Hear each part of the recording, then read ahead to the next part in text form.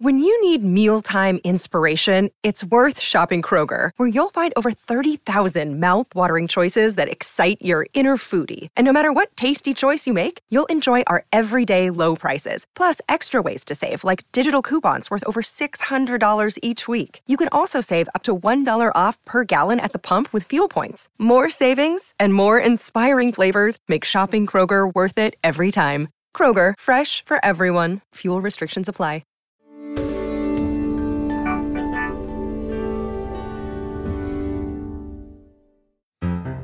Don't turn off, but today we're talking about politics. Yes, politics. Hello and welcome to the podcast Something Rhymes with Purple. With me, Susie Dent, and Giles Brandreth, who's sitting opposite me in my kitchen, which, as we've established in previous episodes, is full of bananas and not much else, hence the echo. So forgive us for that. But I love a banana. You love a banana. And I told you last time we were together, when you said, what word would I have tattooed on my body if I was to have a tattoo? And I'm not planning to, but I'd have the word yex, because I discovered it when I used to play a lot of Scrabble and found it to be a very useful Scrabble word, Y-E-X. And you couldn't guess what it was. You thought, when I gave you multiple choice, it was part of a horse's hoof. And I told you it's a kind of a hiccup, an old word for a hiccup. And you doubted that. But you've done your homework since. What is a yex? Yeah, well, it is a hiccup. Although the first meaning was a sob or a gasp or a gulp. Oh. So it kind of evolved from there into a hiccup. Goes back to our Germanic invaders and the German Gesgon, I guess, which is Old High German, meaning to yawn. So there you go. So it's like sternutation, which is also yawning. And how do you spell it? Y-E-X? Y-E-X, or originally it was Y-E-S-K, yesk.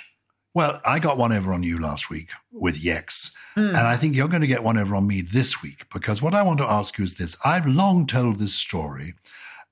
As you know, I was a member of Parliament briefly in the 1990s, and I loved telling the story as a consequence of the lines on the floor of the Chamber of the House of Commons. The two, when you're speaking in a debate, if you picture the House of Commons, the Chamber of the House of Commons, you will know that people are opposite one another.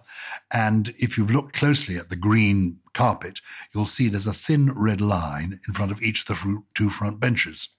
Well, when I arrived in Parliament, it was explained to me that members of Parliament don't shake hands with one another. This is because the origin of chivalry the handshake came to show that you were friends. You didn't, and because at the House of Commons we're all honourable members, we don't need to make that proof. So there are no handshakes, the House of Commons, and no swords, no daggers, because we're all there as friends. And they take this very seriously. And in the Chamber of the House of Commons, there are these two thin red lines between the two front benches. And you mustn't step over the lines in a debate. And the two thin red lines are an exact distance apart. The distance is the distance of two outstretched arms and two full-length swords. So in the House of Commons, sword fighting is not allowed. Sword fighting is strictly taboo. Backstabbing, of course, is quite a different matter. Anyway, the point is that those two thin red lines, I used to say you had to stay behind them or you'd be ruled out of order. That was the origin of the expression towing the line. That is what I thought. I hate being the party pooper. Oh. Everything I do, I'm the party pooper. I'm the one that comes along and says, pop to your balloon. I'm sorry about this. The OED would disagree a little bit, and that they think it originated in the US. So many things that we think of being quintessentially British end up being American, like stiff upper lip was American in origin, believe it or not. I mean, honestly, you couldn't get more Stephen Fry, could you, than stiff upper lip. Toe the line, it says US 1813, and it started off as towing the mark, and then towing the line 1834, all to do with being on a ship. Actually, it's to stand in a row. I'm reading the OED here.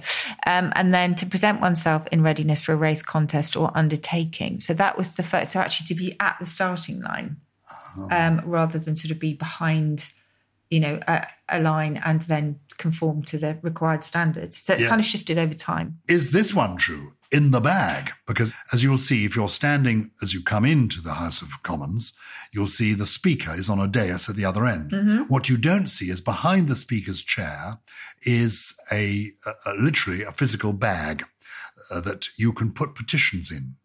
And the expression was putting things in the bag. It's in the bag meant I've delivered this petition to Parliament. It's in the bag. The bag does exist behind the Speaker's chair. Is that the origin of the expression, it's in the bag? Pause for effect. Pause for flinching on my part. According to my dictionary, it's a game bag. So it's a game. It's like if you're out poaching or if you're officially shooting game, which I wouldn't ever recommend. You would put your booty in the game bag.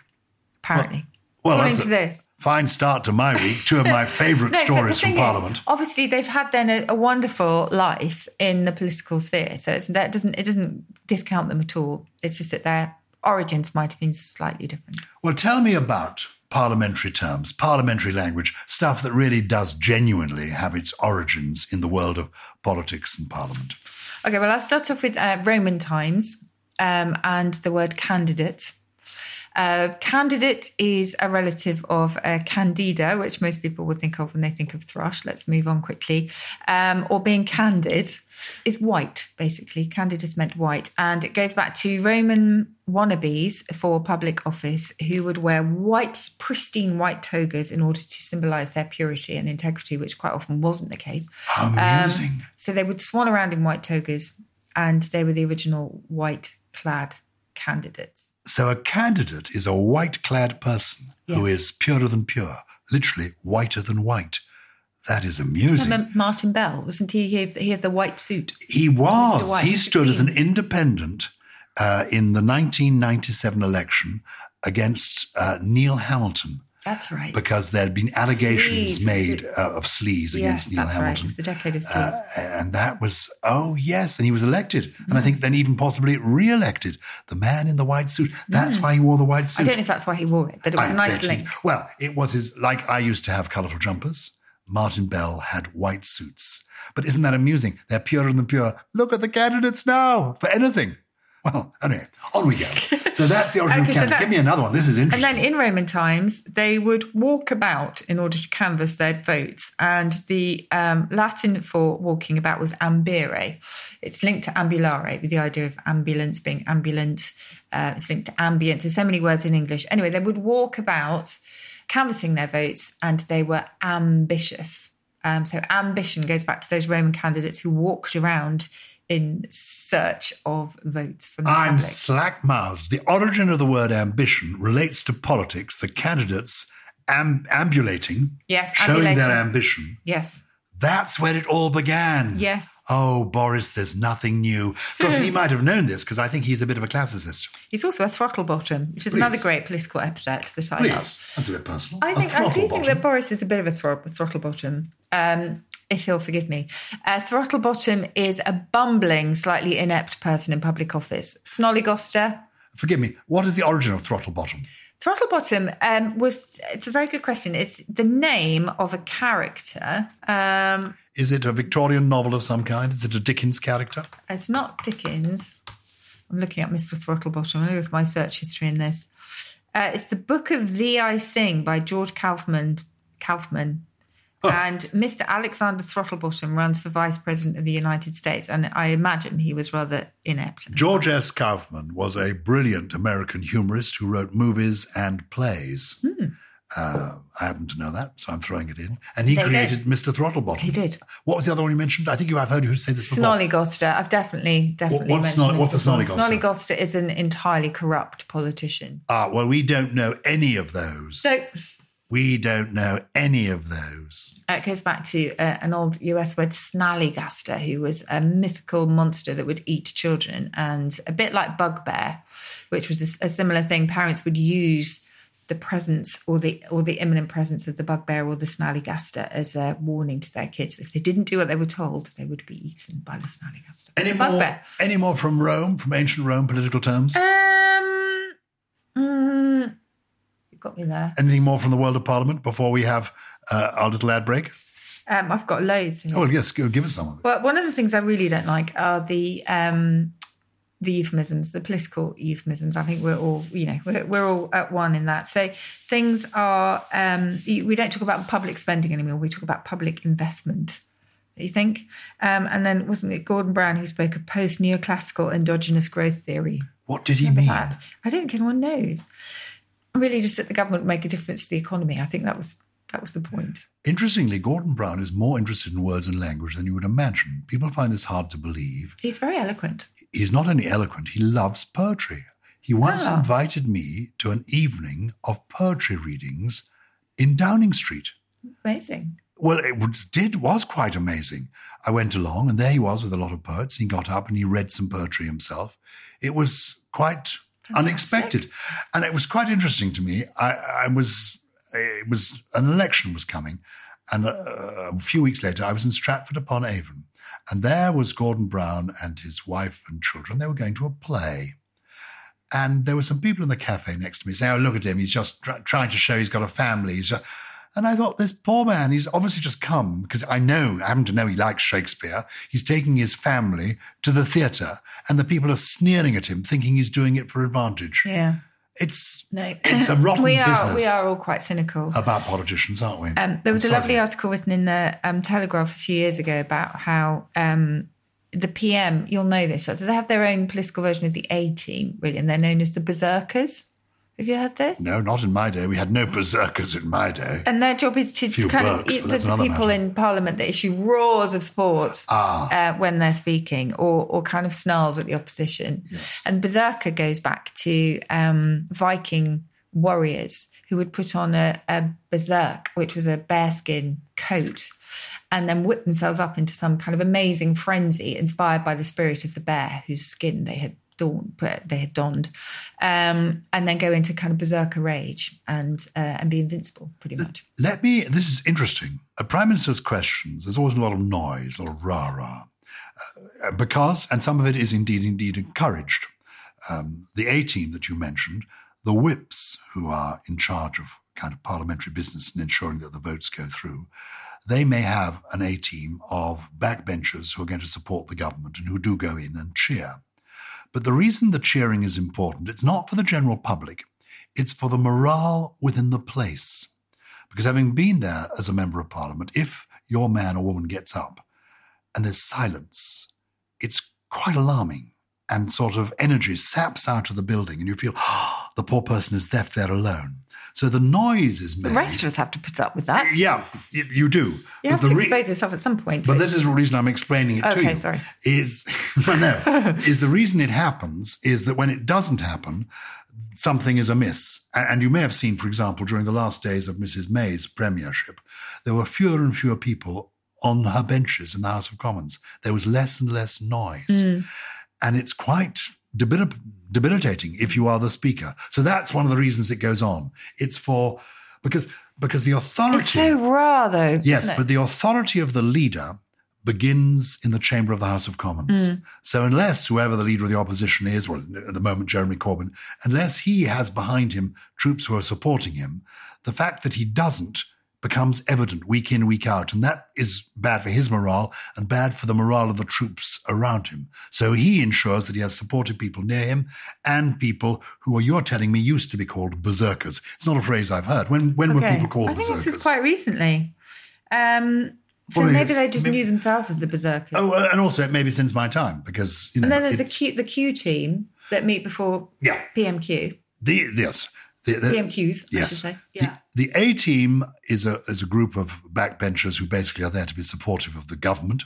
The Q team are the people who are there to put helpful questions. And to agree the absolute lexicon for the day, as far as I can work out. So they absolutely determine which words should be strong and stable, strong and stable. So the line that is going to be taken so that people are being consistent. Yeah, that's the Q team. Yeah. And then there's all this sort of... I find slightly ridiculous, will the minister join me in congratulating? And does my right honourable friend agree with me? I just find those formulations so archaic now. Yes, maybe you're right. I mean, the reason they were done originally was to distance the person. Well, first of all, to remind you where the person came from. Yeah. So it's, will the member for so-and-so, it's to remind you they are there as representing where they come from. And also so that you're not actually talking about the individual as an individual. You're not allowed to use their names. You are the right honourable member, my right honourable friend, if it's on the same side. You're only a right honourable if you're a Privy Councillor. If you're an ordinary member of Parliament, you are the honourable member. And the idea I was going to ask what the difference is. Instead of shouting abuse at one another by having to refer to the leader of the opposition as, the right honourable gentleman, it sort of diffuses that. It's supposed to put a slight barrier and make people behave better. That's the origin of it. That's very interesting. There certainly was in my day quite a collegiate atmosphere between the parties, because people do actually end up working quite well together. And what about whip? That began with the whipper in, didn't it? It's a hunting term. It's a hunting term. I was a government whip. Essentially, the whips are both the parliamentary police, the SS of Parliament, but they also are the human resources arm. Every MP has a whip. There are about 13, 14 whips on each side, and the whip is the person who is responsible for basically ensuring that government's business goes through. Each whip will have 20 or 30 MPs in his or her, on their list, on their card. And the idea is that you should know everything that person is thinking and feeling and wanting, so that you can ensure that they do support the government or the opposition or whatever party's label they were elected on. That's the role of the whips. And it's a hunting term. The whipper in was the person who got the hounds whipped in to follow the scent. And it's kind of all linked to whip round as well. It goes back to those parliamentary whips who would take the figurative whip and get people sort of together, and then it was transferred over to monies.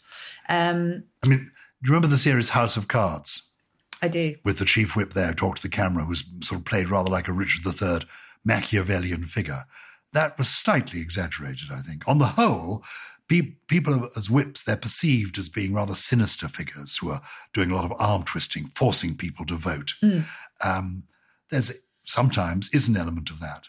But on the whole, the most effective whips are the ones who do it with kindness. Integrity. With integrity, actually understanding your person, making them know that you understand what they're about. Because I know, we have to say, and I'm guilty of this too, because I tweet all sorts of odious terms for politicians, of which fart catcher might be one of my favourites. Please. Fart catcher What's is somebody, a fart catcher? It used to be a lackey or a valet who would follow so closely in his master's footsteps that you can guess the rest. So very obsequious. I spent my life as a fart catcher. At school. Charles Brandreth, fart catcher. No, but in a way, I know that's true. I understand. I was the person who sat in the middle of the front row at school. Teacher's pet, as it were. Yes. And I suppose when I got to Parliament, I thought, I didn't mind in a way, because I thought, I've been elected, on this, wearing this rosette. Yeah. I supported the manifesto. I'm quite happy to go along with it. And when a government has a large majority, you can defy the whips. It's amusing with Jeremy Corbyn, now the leader of the opposition, who I knew quite well when I was an MP. Jeremy, in those days, he never listened to his whips. He rebelled literally hundreds of times. Now, of course, he's the leader of the opposition. He has quite an active whips department, and he is trying to ensure that his whips make sure that his MPs do his bidding. He used to be a rebel himself. Now he raises an eyebrow, if not much more to the rebels in his own ranks. Yes.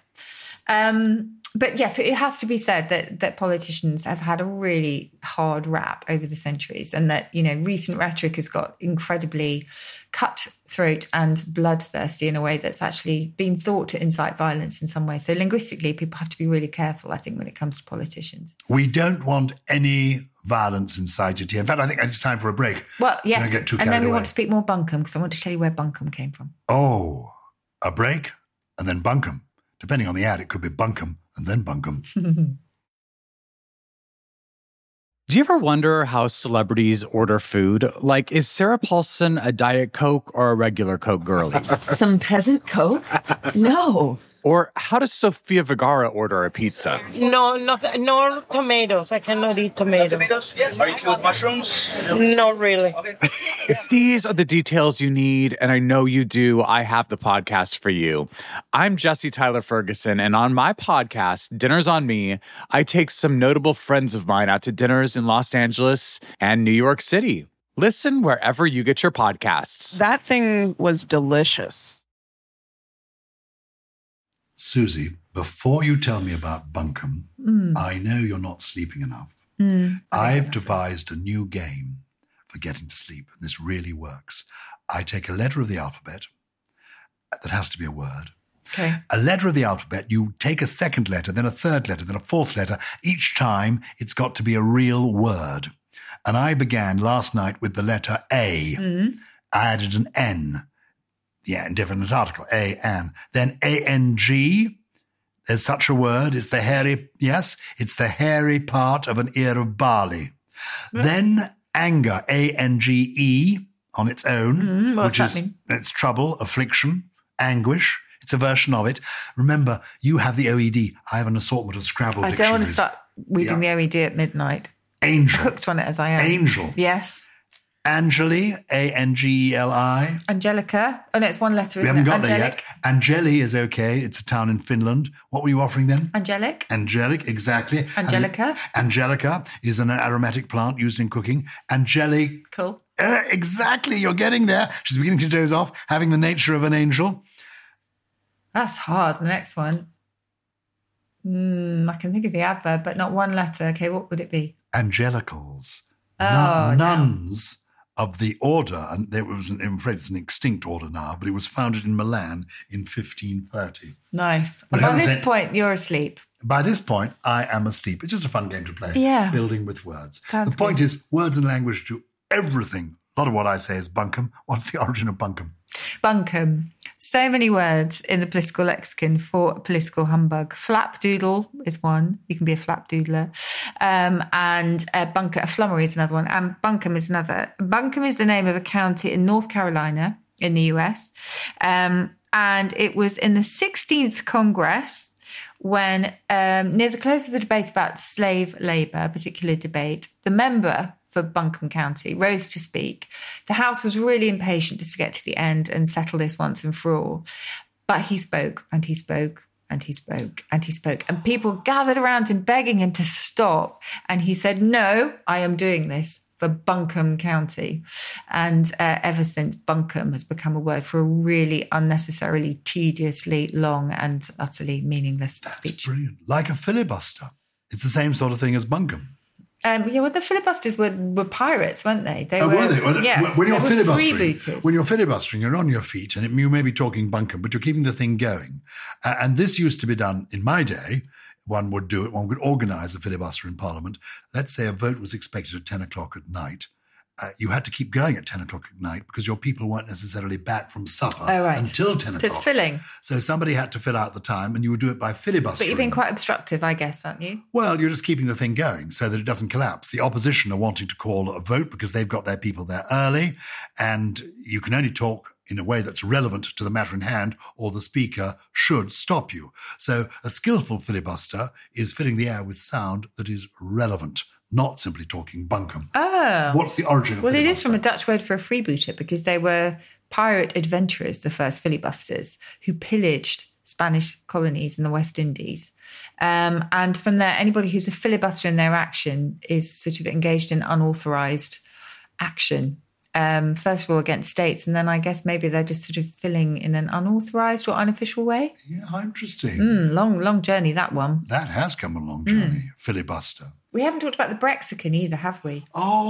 Oh, people tune in to Something Rhymes with Purple to get away from Brexit. Sorry. It's made Well, the we whole can nation skip unhappy through for 3 this. years. But tell me, the origin of the word Brexit, who came up with it first? Actually, don't know if we know the exact origin, the exact person. There are people who make claims. It's Yeah. not the first version of it. There was an earlier version, wasn't there? People Brexit. talked about Greece. Brexit, yes. It was a leaving riff on the European Union. Yeah. And so Grexit became popular. Brexit for lexicographers became famous because nobody had a definition for it. And Theresa May obviously just kept saying Brexit is Brexit. It's like, well, yes, then what is Brexit?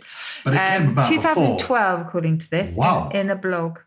Stumbling 2012. towards the Brexit. We've been That's doing that ever 4 since. years before we got round to the referendum. Brexit was already part of the lexicon. Yeah. Brexit. It's, but- I know we've talked about portmanteau words. It's a portmanteau words, Oh, my two goodness. different words brought together. Has it not spawned its own Brexicon? Brexcosis, which is a horrible one. What's that? Despair amongst remoaners. Brex through, Brexplosion. Oh, it's awful. Regret for people who are feeling maybe they voted the wrong way. Yes. I'm suffering terrible regret. Also, the backstop. I mean, I know that's an old term, isn't it, from baseball or something like that? It's an American sporting term. Nobody understands it. The Irish backstop. They keep repeating the Irish. They've got no idea what they're talking about. No, that's quite interesting. I have to say I'm one of them as well. But you would hope that our politicians would know. No. Do you know that's the one thing I discovered when I was in politics? Cricket. Nobody knows anything. It's the same as a long stop in cricket, sorry. A backstop is the same as a long stop? Yeah. It would have been easier. American, but they called it cricket. the Irish long stop. That's what I do now. We've abandoned the backstop. We are now aiming for the Irish long stop. Part of the great tradition. It's an American phrase, is it? It is. Excellent. It is. I've got a quote from you, actually, which I liked, which relates to your weekly surgeries, I guess, and how difficult they must have been and trying sometimes, however rewarding. However, this is when constituents, the one thing to be said in favour of the British system is that every MP has a constituency, and usually once a week, certainly once a fortnight, regularly, they let members of, people who, their voters, the electorate, come and meet them to share their problems. Your quote that I love is, "Happiness is the constituency in the rearview mirror." Are you embarrassed about that? I said that to you privately, darling. I didn't expect that to end up in your dictionary of quotations. Oh, but sometimes. I think it's in your own dictionary of quotations. Oh, no, sometimes, honestly. I mean, when the election came round and I lost my seat, by then I knew I had contempt for my constituents. But to find that the feeling was entirely mutual, that was the shock to the system. There's a lovely, lovely quote from someone called Dick Tuck, who competed in the California. You have to be careful. Say that carefully. Oh, dear, never mind Jeremy Hunt. Now please welcome Dick Tuck. After being defeated in the California state primary, he said he accepts 6 words of pain. The people have spoken. The bastards. Well, the bastards. Is that the origin of that? Because it's a line a lot of people use. Oh, is it? I've not heard it. Yeah, apparently so. Apparently so. What was he called again? Dick Tuck. I love it. Dick Tuck. I love it. Oh, okay. Now, lots of people have been in touch. They tweet us individually because we both have Twitter handles. I'm Giles B1, Giles B1, and people send in questions. And also people email us at purple, PURPLE, at something else, something spelt without a G, .com. And Susie, I have to say something. My wife has started listening to our podcast just to keep an eye on me. And she said the other day you described the @ symbol when giving the address as an ampersand. Don't you know anything? Susie was too polite to correct you. An ampersand is an abbreviation for the word and. It's a little symbol, looks a bit like a sort of distorted 8. Think M&S, that kind of thing. That's the ampersand. The ampersand between the M and the S. Yes. Is there a word for the @ sign, as in purple @ something else? Yes. Oh, what is that word? The @ sign. The @ symbol. I don't think we have one. Really? No. It's called the @ sign. The @ symbol. Yes. So, if you want to get in touch with us, it's purple @ somethingelse.com. Isn't that interesting? People know, though I've said @ they're not going to write AT, are they? They're not. I've said purple @ something else, and people know it's that symbol. Anyway, what's somebody written to us about this week? Craig Lumsden has written in to say, there's an interesting thing I heard recently about paying through the nose. In olden times, if you were due money, the law enforcers would take an axe to one's nose. Is this true? Paying through the nose is to pay an exorbitant price for something. It does have that story attached to it that in the days after the Danish invasion of Britain, so think Vikings, they were particularly strict with their tax laws, and the harsh punishment if anybody failed to pay was the nose tax. The debtor had his nose slit open, apparently. Not true, we think. And it's quite fascinating because it might possibly go back to the Greek rhinos, meaning nose. As in rhinoceros, because it's got as in rhinoceros, exactly. Rhinos is a nose. And rhino, as we've established in one of our previous programs, was slang for money. So it's possibly a play on words for that. But who knows? It came in the 18th, 17th century, I think. And I think it just simply means it might cause you a nosebleed if you have to pay it. Paying through the nose. Yes. But thanks for the question, Craig. Very good. Now, look, have you got a trio of fun words for us this week? I do. I love this trio of words. My challenge is to remember them. Okay. I think you might remember this. We ought to have is a website where we can put all these words up so people can remember them. It's true. Or we can tweet them. We can tweet them. Okay. Does the canteen in the House of Commons do good sausages? We call it the tea room. It's the members' tea room. The members' tea room, members' dining room. And yes, bangers and mash, sausages are there. Okay, I have an old word for sausages, and they're forever known as this in my house, bags of mystery. This is what they were called because nobody completely knew what was in them. Bags of mystery. I love it. Isn't that great? I think that's true of many a modern sausage. I think that's very true too. Bags of mystery. Yeah. You and I are veggies, aren't we? We're both vegetarians. We are. We're not vegans, either of us. I'm are kind you? of heading in that direction, but I've not completely gone that direction because I'm finding protein quite hard. But anyway, that's another whole other subject. But yeah, I'm kind of between vegetarianism and veganism. And we do have vegetarian sausages, which can be quite nice. Yes. And they are all bags of mystery to me because I've got no idea. I'm taking it on trust. I'll have some veggie sausages, please. What are they putting in there? Mushroom protein, aren't they? Oh, are they? Is that what corn is? Is corn? Corn, yeah. That's mushroom It's protein. some sort of fungi. Is that a commercial name, corn? Is it just? It is, yeah, It's just trademarked, yeah. a trademark name. Yeah. Okay, so bags of mystery. And my second one, forgive me, listeners, if I have mentioned this one before, but it's possibly my favourite discovery from the last 3 years. In the OED, there's a whole section on trumping, as you would imagine. To trump in cards comes from triumph. To trump is to break wind, as we know. But trumperiness from the 19th century, it describes something that is showy and flashy, but ultimately utterly worthless. Isn't that brilliant? Don't need to say anything else to that one. And the third one, closely linked actually, but can equally be applied to British politics as to US politics, is clusterfuck. A deliberately mishandled situation or undertaking. It's an omnishambles, but I prefer clusterfuck. An omnishambles is a clusterfuck. Yeah, and it's in the dictionary. A clusterfuck. If lots of things have been fucked up, it's a clusterfuck. It's a total clusterfuck. So a collective noun, because we were talking about those the other day, the collective noun for politicians political is a cock-ups. clusterfuck. Oh, in fact, yes, the collective noun for politicians these days is a clusterfuck of politicians. There we go. You heard it first on Something Rhymes with Purple.